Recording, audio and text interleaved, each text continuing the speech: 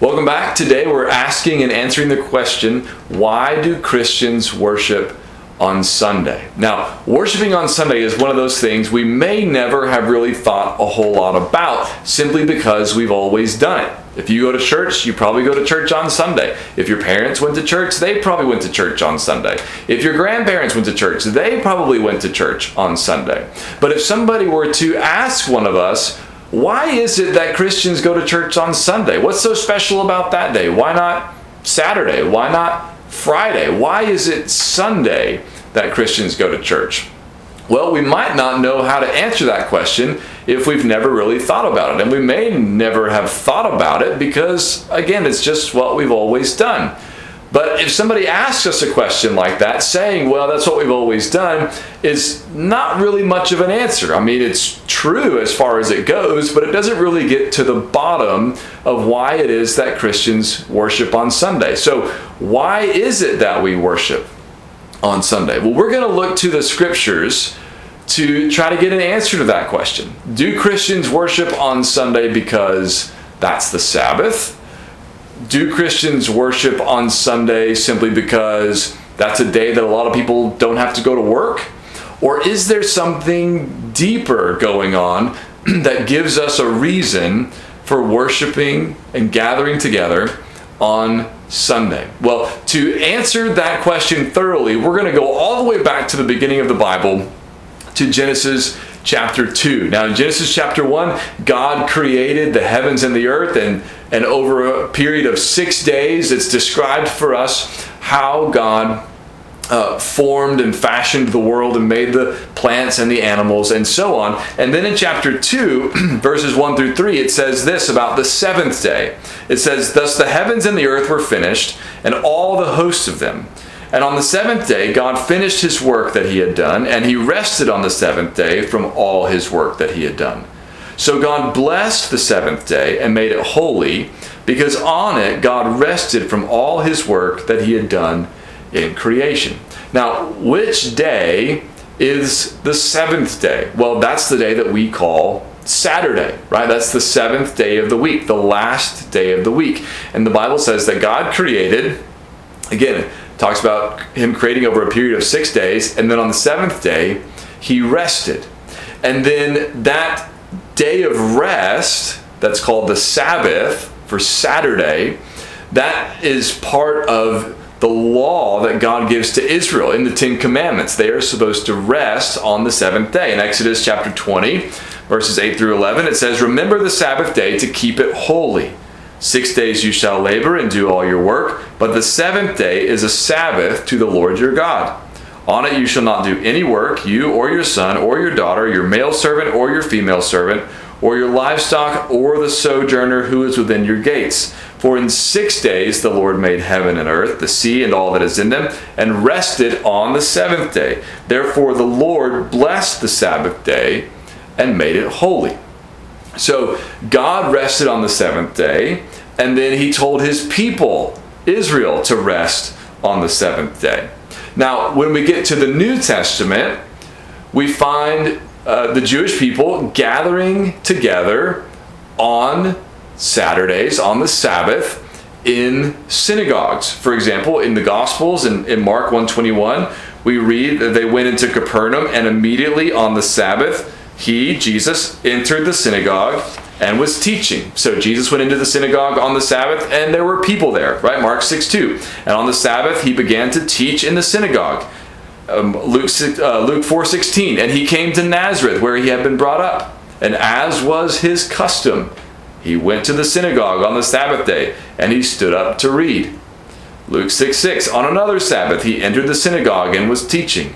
Luke 13:10. Now he was teaching in one of the synagogues on the Sabbath. So Jesus, over and over again in the Gospels, we find him in the synagogue on the Sabbath, which is the seventh day. He reads scripture there. He heals people there. He teaches people there, because there are people there. They're gathering together in the synagogues on the Sabbath, which is the seventh day, which is Saturday. The Apostle Paul does the same thing. In Acts 13:14 it says, "And on the Sabbath day they went into the synagogue and sat down." Acts 18:4 says, "And he reasoned in the synagogue every Sabbath and tried to persuade Jews and Greeks." Now the question is, where did these synagogues come from? It's not something that we really see in the Old Testament, but by the time we get to the New Testament, it's all over the place that the Jewish people are gathering together in the synagogue. So what happened? Where did these synagogues come from? Well, a historian named Justo Gonzalez helps us understand where these synagogues came from and their significance. In a book he wrote called A Brief History of Sunday, he says this about the synagogues and the Sabbath. He says, while the Sabbath always had religious significance, grounded as it was in the divine commandment, the Ten Commandments, it was not particularly a day of ritual worship, which normally took place at the temple, and therefore was not often accessible to those who did not reside near Jerusalem. Right, so everybody was supposed to observe the Sabbath if they were a Jew, but the Sabbath was not mainly about worship, right, in the sense of like going to the temple and offering sacrifice, right? It was mainly a day of rest.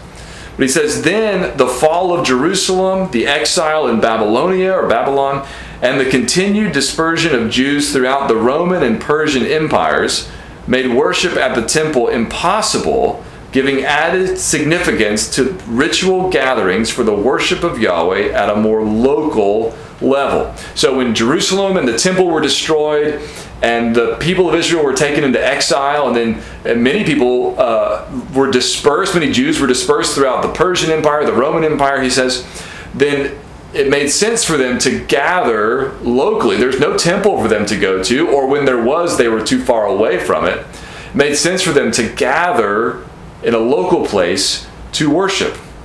So he says the day of rest, devoted as it was to the remembrance of God's covenant, was the most natural time for such gatherings, the day of rest being the seventh day, the Sabbath. Hence the growth of the synagogues where Jews gathered on the Sabbath in order to worship and to read and study Scripture, but where no sacrifice was offered, for the synagogue was not a temple.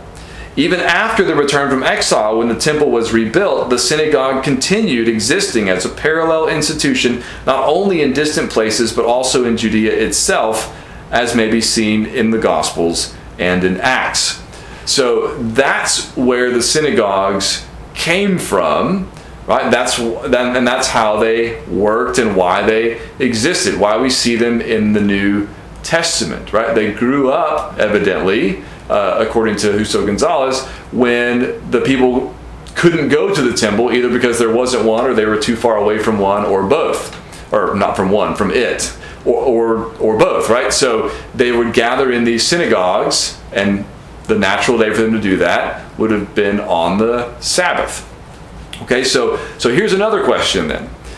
If the Jews worshipped on the Sabbath in the synagogue, and Jesus was Jewish and went to the synagogue, and the apostles were Jewish, we see Paul go into the synagogue, and if Christianity, right, is the fulfillment of Judaism, grows out of the Old Testament and is the fulfillment, we would say, of Old Testament Judaism, then how did we end up gathering to worship on Sunday instead of on Saturday? What is the reason for that? Is there a reason for that? And there is a reason for that. Now, when the church begins in Acts chapter 2 on the day of Pentecost, when the apostles preach the gospel and thousands of people are saved, the Christians at first are meeting every day, right? Acts 2:46 says, and day by day, attending the temple together and breaking bread in their homes, they received their food with glad and generous hearts. So daily, at some level, daily they were meeting together, right? Gathering together. But then later in Acts chapter 20, verse 7, we read about the Apostle Paul meeting with a group of Christians on the first day of the week, right? It says on the first day of the week, and that's Sunday. Last day is Saturday. That's the Sabbath. First day is Sunday. On the first day of the week, when we were gathered together to break bread, Paul talked with them, intending to depart on the next day, and he prolonged his speech until midnight. Right? So Paul is gathered with Christians on the first day of the week. He's speaking to them, he's teaching them, and they've gathered to break bread, which could just mean they're sharing a fellowship meal or could point to the Lord's Supper. Well, why are they meeting on the first day of the week? later, in another place, we see in 1 Corinthians 16, another hint about Christians potentially gathering together on the first day of the week, when Paul gives instructions about them putting aside money for a collection that he's going to come and take for the saints in Jerusalem. In 1 Corinthians 16, 1 and 2, he says, "Now concerning the collection for the saints, as I directed the churches of Galatia, so you also are to do. On the first day of every week, each of you is to put something aside and store it up as he may prosper, so that there will be no collecting when I come." Why are they supposed to gather this or put this aside on the first day of the week? Why not the last day of the week? Could it be because that's the day that they were gathering for worship? Right? Revelation 1:10, the Apostle John says, "I was in the Spirit on the Lord's day, and I heard behind me a loud voice like a trumpet." Now, what day is that? What is the Lord's day? Why is Paul meeting with these Christians on the first day of the week? What is the Lord's day that John is talking about? These things are never really put together for us in a definitive way where it's just spelled out. But I think if we look at the evidence, it becomes pretty clear. In all four of the Gospels, we're told that a massively significant event that defines the church took place on the first day of the week. In Matthew 28, verse 1, it says, "Now after the Sabbath," that's Saturday, after that, it says toward the dawn of the first day of the week, that's Sunday, Mary Magdalene and the other Mary went to see the tomb. And of course they found it empty. Mark 16:1 talks about the same thing. Luke 24:1 similarly says, "But on the first day of the week at early dawn, they went to the tomb, taking the spices they had prepared." John 20 verse 1 says, "Now on the first day of the week, Mary Magdalene came to the tomb early while it was still dark, and saw that the stone had been taken away from the tomb." Over and over and over again, we're told very clearly that the resurrection took place on the first day of the week, on Sunday. Why are Christians not gathering on Saturday like the Jews did, like the apostles at first would have done, right? Like they did growing up, like Jesus did in his ministry. Why are we not meeting on Saturday, on the Sabbath? Why are we meeting on Sunday? Because Sunday is the Lord's Day. And Sunday is the Lord's Day because Sunday is the day that Jesus rose from the dead. And so Christians gather for worship on Sunday because every Sunday, not just Easter Sunday, but every Sunday is a celebration of the resurrection of Jesus. Every Sunday we gather to remember that our Lord and Savior is alive. He is risen and he is reigning, and the reason we worship him, the reason we gather in his name, the reason we pray in his name is because he is the crucified and risen Savior. He is the reigning Savior. He is the returning Savior. And so we gather in his name on his day, and that day is Sunday. God bless.